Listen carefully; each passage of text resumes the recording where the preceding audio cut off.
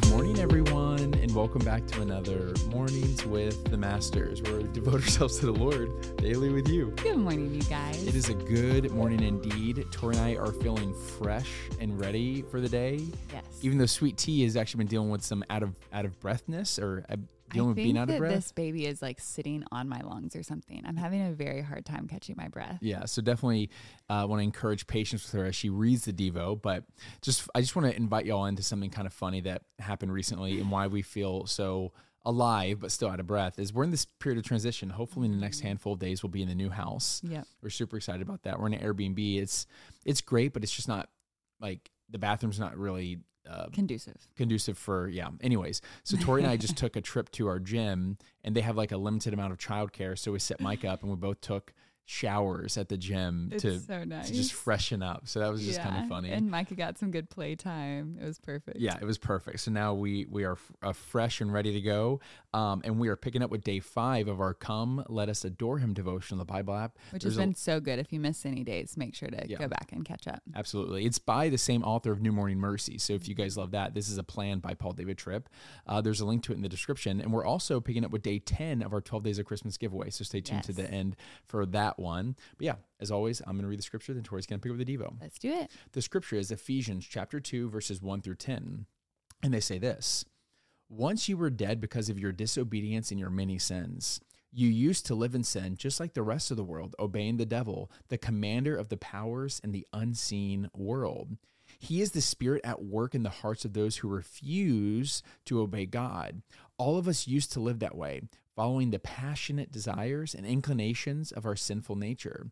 By our very nature, we were subject to God's anger just like everyone else. But God is so rich in mercy, and he loved us so much that even though we were dead because of our sins, he gave us life when he raised Christ from the dead.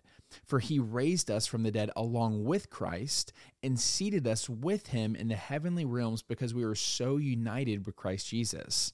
So God can point to us in all future ages as examples of the incredible wealth of his grace and kindness towards us, as shown in all he has done for us who are united in Christ Jesus. God saved you by his grace when you believed, and you can't take credit for this. It is a gift from God. Salvation is not a reward for the good things we have done, so none of us can boast about it, for we are God's masterpiece. He has created us anew in Christ Jesus so that we can do the good things he planned for us long ago. The devotional says this: the incarnation of Jesus Christ pointedly preaches our inescapable need for radical, personal, and moral rescue and forgiveness. It is humbling to accept that God came in the person of Jesus to live the way that we were created to live, but would never live, to die the death that each one of us deserves to die, and to rise out of the tomb, defeating sin and death because there was simply no other way. We had no power whatsoever to help ourselves out of our desperate state. God knew that something lurks inside all of us that twists every thought, that diverts every desire, that shapes the direction of every choice, and that controls every word and action. And he knew that because this thing was inside of us and not outside of us, we would never be able to conquer it on our own. For all the beauty of his law, he knew the law could expose us, it could guide us, and it could indict us, but it would never be able to rescue us. So the only hope for messed up and desperate people like us was the sending of the ultimate rescuer, his son, the Lord Jesus Christ. Confessing our brokenness is the only way we will ever fully understand and celebrate the birth of the Messiah, Jesus. Because of sin, we exist in a from-birth state of separation from God, for whose glory we were created and in whose fellowship we were meant to live. Sin also places us under his judgment. Because we have rebelled against him and demanded our own way, we have again and again broken his law. Sin leaves us hopeless. The Apostle Paul describes our lives apart from the amazing grace of the birth of Jesus as having no hope and without God in the world. The beautiful news of the Christmas season is that God wasn't willing to leave us in this tragic and desperate state. At Christmas, we celebrate a God who is glorious in his abundant love and patient mercy. The glory of the birth of Jesus becomes even more glorious when it is seen through the humbling lens of the desperate condition that was the reason for his coming. Accept the very bad news of Christmas today so that you can celebrate even more joyfully its wonderfully good news. Yeah, this plan's meant a lot to me. I don't want to get too meta, like removing myself from it and kind of looking at myself from a third person. But, I've been a believer now for like 10 years, and I've gone to so many Easter services, and I've heard the Christmas story, and you just hear all this stuff again and again. And it's all great. Like, I love it. I love the services. I love how many more people it brings to the church. But I don't know if it's the season I'm in. I don't know if it's just this devotional series. I don't know if I'm just getting older and I'm starting to feel more things and admit more of my wrongs, be more open to the sinfulness that was in my heart. Yeah, these have just meant more and more and more to me, where it's opened my eyes to like what this author was mentioning about how God like desired to do life with us. Like we were meant to do life with him. And we broke that off. And God, being infinitely righteous and infinitely pure and infinitely holy and infinitely like heavenly, could not yoke to something that was sinful. But yet he solved the problem for us. Yeah. He solved the problem for you and for me. And it's just hitting different. I don't know. I'm taking my eyes off myself and putting it on what he has done. And it's taking all these little pressures off, because they rise up every single day, like literally every day. It's like, sometimes Tori and I do devotional and then we're right back to our stressful lives. And that's just being candid. It's real. We all deal with this. Sometimes you get in traffic and you say some words, you wish you didn't say, and this is just one of those where I'm so glad that we're going through this devotional, because it's what I call like a heart piercer, where like there are things that are practical, which are really helpful, right? Like memorizing scripture to battle lies and stuff like that. But this is one that changes you from the inside out. And I think I'm developing a new gratefulness for the big story that God is continuing to write, and that he's invited me into it, and that we get to do this. I'm so thankful that he has forgiven me and that he's invited me to do life with him forever. I'm just sitting in that. I love that.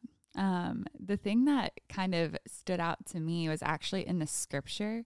It was verse 2. It said, "You used to live in sin just like the rest of the world, obeying the devil."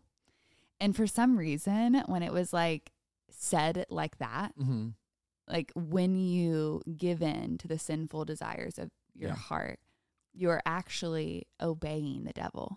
Because a lot of times we always say, like, we feel like one of God's love languages is obedience, like an obedient heart, a surrendered heart to God's way, to his plan. Like that's what he desires for us. And it's like just that knowledge of like, when I'm not being obedient to Christ and I'm giving in to my selfish desires, because I think so often we just think, I don't know, I guess I just didn't really put it into perspective of like me living inside my selfishness is literally me obeying the darker powers that exist. And we talked about this recently, but the movie The Shift that we got to see, and I know a couple of you have seen it because you've messaged me. It's so good. If you haven't seen it, highly recommend. There's this scene where the man who's portraying Satan, he's like, a lot of times when people think about evil, they think of like these red devils and like these demons and like all of this stuff. And he said, but the root of evil is selfishness. And it like, it's going to look like the thing that you want the most. It just makes me want to cry, because we're so blind to it sometimes, where it's like, we think evil is like these big sins, these big things. And it's like, but the root of the evil is the selfishness, right? And it's like, God, so selfless. You know what I mean? Like sent his only begotten son to come here and die the death that we deserve, so that we can be in relationship with him. And then yet we want to live like these selfish lives and not give up ourselves. Mm-hmm. And so I don't know what it was about that one line where it was just like, when you're not obeying Christ, you're like literally obeying the devil and you're giving into that selfishness. But it was like, oh, I want to combat that so bad because I want my life to be a reflection of my obedience to Christ. This is going to sound a little vivid, so if you don't want to hear something vivid, feel free to fast forward, but I'll share this super quick. One of my best friends and I, back in college, whenever we were, battling with pornography and all that stuff, and he came to this realization where every time that he would partake in that, he was hammering a nail into Jesus's wrist. And whenever he saw the reality of what's happening and he didn't minimize it, just like this is like whenever you do obey your flesh, you're obeying the enemy. It really paints a picture that actually we as believers, we don't want that. And I know if I were to ask any one of you, just like I asked myself, do you want to obey the enemy? You'd say, no, absolutely not. Did we just finish those sandwiches? Mm-hmm. And so it's just, I think let's keep that same, I don't like this word, but let's keep that same energy. Let's resist him and he has to flee. Yeah. Let's not give him our joy. Let's not give him our peace. Mm-hmm. Let's not give him our future. Let's not give him our families. Let's not give him our obedience. Yes, let's not give him our obedience. Let's resist him. This, guys. Okay, I'm not going to. Anyways, let's do the winner and then Tori will pray us on out. Okay. So this is going to sound a little long-winded. I'll keep it short. The next winner was actually supposed to be the FaceTime giveaway, the FaceTime with us. But I talked to Tori and we came to this place where it's like, listen, we're about to move. It's Christmas time. We're still getting furniture. Then it's New Year's and it's just, and so we don't want this thing to be pushed too far back. So what this winner is actually going to get is they're going to be able to pick any of the other gifts that have been announced within reason, because like, for example, the UGG shoes, they're sold out everywhere, and so we'll email you and connect with you on that. But the winner is an international winner, and I believe it's Brigitte from Austria, I think. I feel like you said it right. Yeah, I think so. So be on the lookout for an email from us on that. Congratulations. We'll send you kind of some stuff that you can choose from that's still in stock. And Tori's going to pray us out. All right. Dear Heavenly Father, Lord, we thank you. We thank you for your mercy. We thank you for your redeeming, restoring, transforming grace, Father. We thank you for the realization of how sinful we actually are and our desperate need for you. We thank you for this season where we get to celebrate the birth of our Savior. Lord, we just pray that you would help us resist all the schemes of the enemy, that you would open our eyes to our own selfishness.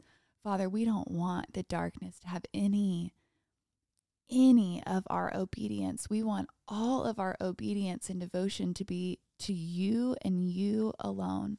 But we know that we can only do that through the power of your Holy Spirit.